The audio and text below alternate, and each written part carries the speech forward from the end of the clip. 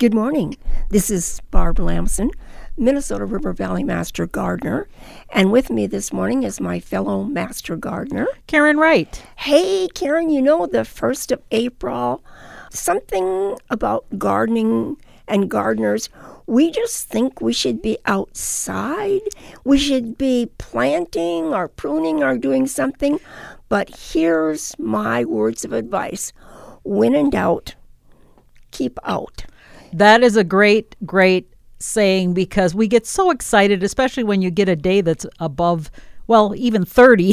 Some Yes. days all of a sudden, we can get out soon. And when the snow's melted, especially, you just want to get out there and get in the garden, get in the dirt. And it's almost like an alarm goes off in a gardener's head that ding, ding, ding, ding, we got to go out. Yeah.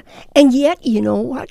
There are lots of things that will benefit our garden if we stay out of the garden right now. We won't compact the soil. Our soil here is heavy enough as it is.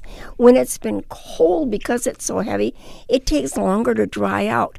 And when you get out and you want to just wander around and see what's surviving, you crush the soil together, all the oxygen goes, and here your plants are. They're trying to wake up. They need the oxygen. So stay out. Instead, think about, I've spent more time thinking about what my garden should be and how much longer I can work in my garden, the hours, that I have in previous years, and what the goal should be. And, I want to have my garden to be sustainable.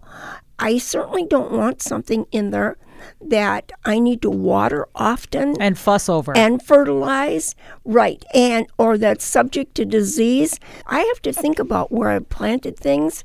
Did I do the right thing for my plant? Is it in the right location, or should it be in more sunlight, or should it be in less? So this would be a good time for our gardeners. If you don't have a journal, any kind of something where you can write your ideas down on and follow that, you might find that it's a little easier when you finally start shopping for plants not to overload on things that you hadn't planned on. Well, in fact, I've borrowed some graph paper from Grant to make drawings of my garden and currently what's in them, and if I have any spaces and I draw things should be moved around, etc., based on pictures I've taken the year before of how things looked and how things did.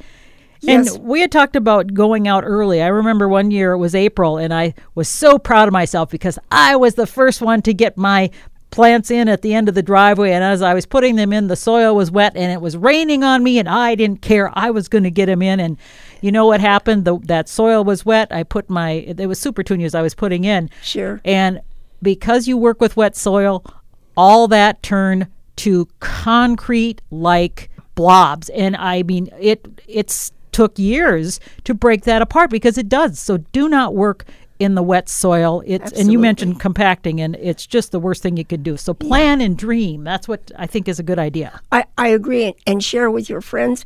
And, there's workshops that different garden clubs are putting on.